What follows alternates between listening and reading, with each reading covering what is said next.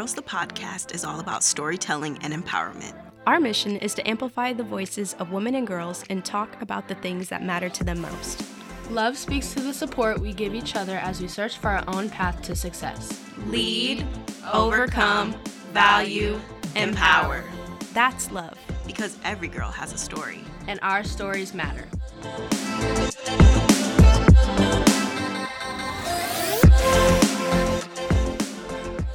Hello, and welcome back to another episode of Love Girls, the podcast. My name is Teresa Babers. I am a mentor and volunteer with the magazine. Hi, and I'm co-host Kayla Babers. Today we're talking about women, girls, and sports. So, Kayla, let's go back down memory lane for a minute. Did you play any sports in high school? I did. I'm not going to say that I was that girl, but I was an athlete. Okay. I played tennis, and we actually went to sectionals. And little story, I got my wisdom teeth pulled out the day before. And, I thought I was Venus and Serena and decided to play high off of my pain meds, and we lost. But, we still made it to state regardless. But, yeah, and I also played basketball for a little bit, too. Actually, I have the added responsibility of being Kayla's mother. So I have a few memories from your sports career, and you actually played basketball until you were a sophomore in high school. But as a 10-year-old, in a basketball league, you had an injury, like a crook in your neck or something like this, and you were going, I can still play. You couldn't move your whole head, but you didn't want to come out of the game. So yeah, I would say you are a lover of sports. Our guest today is Sarah Van Vooreen. She is a 3-time Guinness World Record holder. She is co-founder of Atoot, a nonprofit in rural Nepal, which avails marginalized girls equal sporting and educational opportunities. Sarah is originally from Iowa.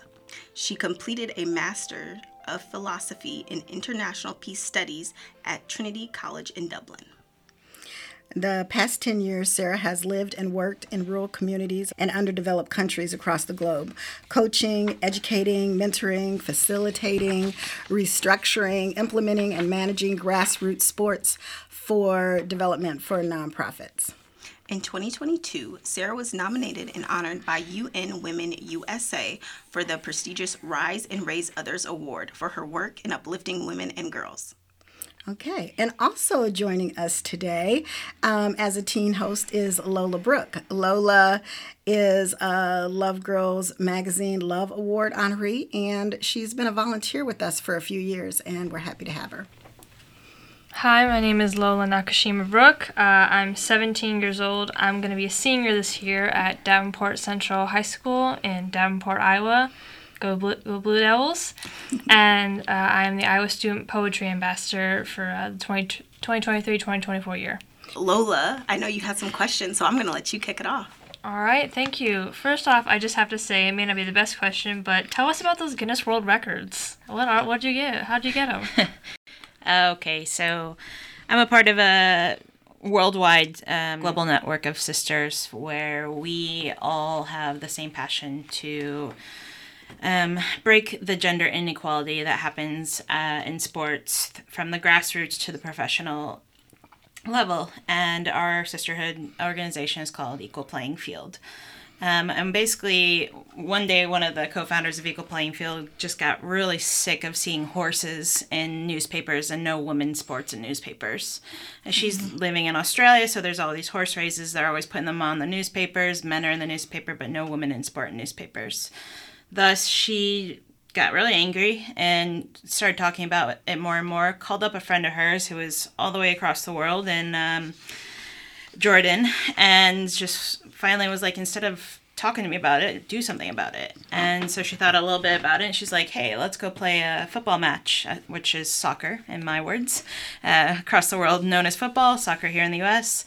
Let's go have a football match on the top of Mount Kilimanjaro with a full 11-a-side pitch, 2 different teams, full FIFA credential referees, full-size pitch, and let's show the world that women and girls can do absolutely anything. They were the first to have the Guinness World Record for the highest altitude football match ever played. And I heard about that match, and I thought, that's incredible. That's exactly what I want to do someday. And so I got in contact with them, and I said, whatever you're doing crazy next, I want to be a part of it. And they said, we've been invited to Jordan to play the lowest altitude football match at the Dead Sea. And on top of that, we're going to build a pitch, a soccer pitch. And we're going to walk all throughout Jordan, and we're going to host football sessions for girls in rural communities. I was like, perfect. I'm in. For us non-football players, can you give us a little insight on what a pitch is? Oh, a pitch is this field, soccer field. Gotcha. Yes, Gotcha. Exactly. So we left the soccer field / pitch to them, and we had probably about 6 or 7 different workshops / sessions with girls. Lasted a couple hours, and from that we just kept going on saying, you know what, if we can do this, we can do this, and we can do this, and we can do this. Let's just keep doing all these crazy things. So in 2019 in Lyon, France, during the Women's World Cup of 2019, we did another Guinness World Record where we had the longest ever played football match, 5-a-side football match. We played something like 97 hours straight. Oh, wow. Yep. How does that work? You just keep going, and you're allowed to have as many substitutes as you want. And we put out a call to the world and said, hey, we're here. We're playing this football match. We're fighting for gender equality. And in between all that, we were doing a lot of other different things, workshops about, women in sport, from the grassroots to the professional level. And we brought women and girls from across the world into Lyon and put together this huge festival. So we just called out to everyone and said, if you want to play with us, come. And they did. That's a huge statement. And I guess that leads me to the infamous shut up and dribble. Do you ever get people or opposers that like, well, we don't have women's rights necessarily. We don't have regulation over our bodies. And you guys are worried about sports. Have you ever come across that? And if so, how do you handle that and the importance of women having a platform in sports just like men do? The co-founders of Equal Playing Field, the sisterhood we're a part of, we are women from across the world, from the Middle East to South Asia, Southeast Asia, Africa, North America, Europe. We are from so many different collective areas around the world that obviously have very different ways in which they're able to access sports or the kickback they get from it. Mm-hmm. So and we do receive plenty of kickback, we let our sisters talk for us. Those that I'm with from other parts of the world, they've had much more struggle and are able to take it with stride and they usually have a snapback that's really funny and witty and makes the person really think about, why did I say that? Kind of kill them with kindness, sure. A bit of sassiness, and a lot of laughing. Mm. I'm thinking that, whereas sports may not be or seem as significant as other issues that women are facing, at the same time, I guess I'm thinking about quality of life as you're talking. So, you want to do more than just survive.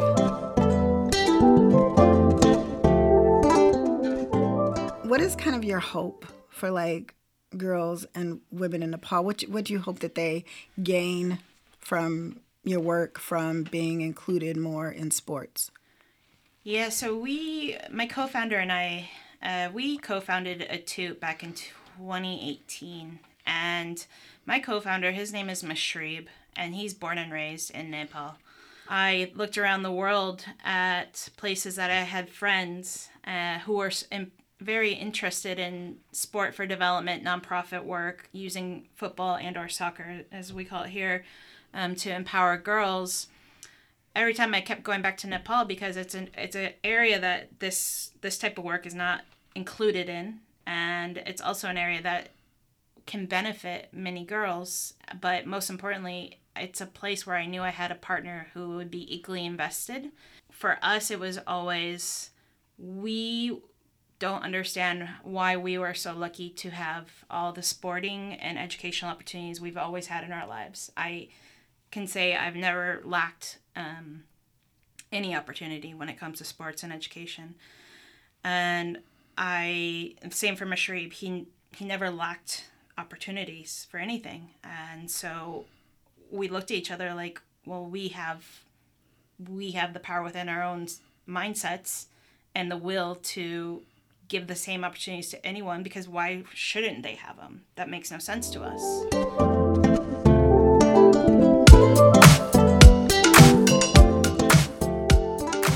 We've already seen you talk about like just the amazing amount of work that you put into this organization, but how did you find yourself like on this path? How did you find yourself working for nonprofits? Good question. Knowing that this is what you wanted to do. So it's actually quite funny. I never wanted to work for nonprofits ever. And so what happened at the end of my master's program was we were able to be placed in internships across the world. And I placed myself in a teeny tiny grassroots nonprofit that had 2 people working for it. And yet we're doing some of the biggest heavy lifting of peace talks in the Balkans region. Because the Balkans region is still recovering from terrible civil war from, back in the early 90s. And watching these 2 amazing people who are this small grassroots nonprofit do the work they do, I found that to be really, really cool. And I enjoyed my internship so much. And one of the things that happened during my internship was they asked me to do some research, because this is back in 2011, 2012 in London, when boat refugees were just starting. They were coming from North Africa, or even some were coming all the way from like Bangladesh, and they were starting to arrive on the European coasts. And so they started asking me to do some research about it because they might have to get involved with that. And what I found was they were all coming from certain areas within Africa, and a lot of those areas were refugee camps from old civil wars in Africa. And the more research I did, I started finding that there were like very famous footballers, soccer players, who would then come to these refugee camps and do camps for these kids and give them a bit of an outlet. And I thought, wait a minute, why have I never thought about this? Sports, nonprofit work, kids, put it all together, it could be something amazing.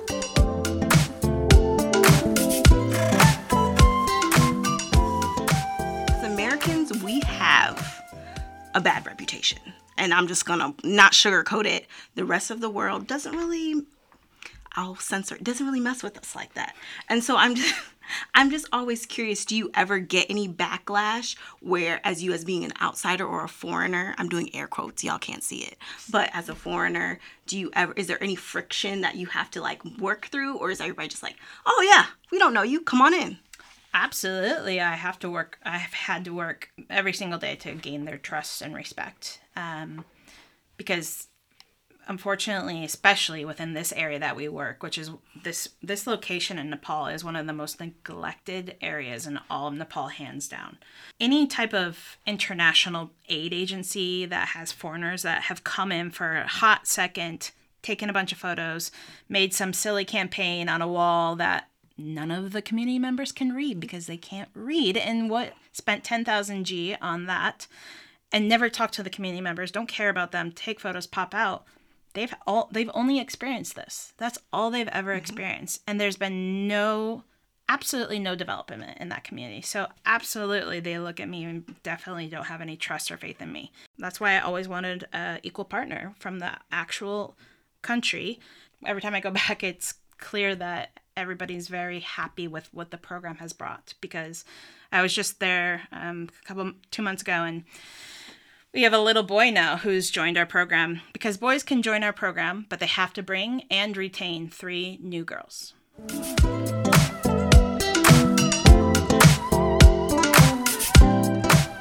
I was just going to ask, besides like donation, what do you think the average person could do to help nonprofits like yours? One thing that I want to throw out there, volunteers from all over the world, because one of our missions is to have girls and women from across the world to come and work with us for a month, 2 weeks, 3 weeks, whatever. And we've been doing that for the past 2 years now.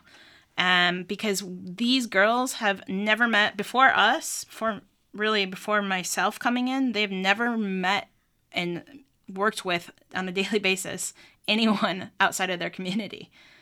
And so if we can bring in girls from all over the world who are then, of course, from different backgrounds and even ethnicities and origins. They're going to teach and they're going to learn. Our girls are. And then the people who come, they always think they're going to, teach and everything, but they learn so much more.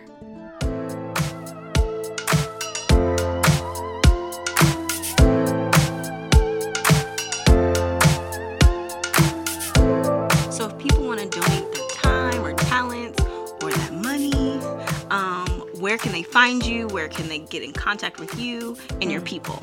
Everybody can get in contact with us on our website, which is atootgirls.org, ATOOT girls.org. But you can check out Instagram, Atoot Girls. You can check out us on Facebook, Atoot Girls. What does Atoot stand for? Atoot is the Nepali word for unbreakable. Love it. Yes. And it just really worked out for us because these girls are absolutely the most unbreakable girls I've ever met, no matter how hard their lives are. What a great note to end on. Thank you so much for sharing the work that you do and sharing your story. Thanks for having me. When you coming? You know what? That'd Get be your a great passport. trip. Hey, you want to go to Nepal? Okay. So you got 3.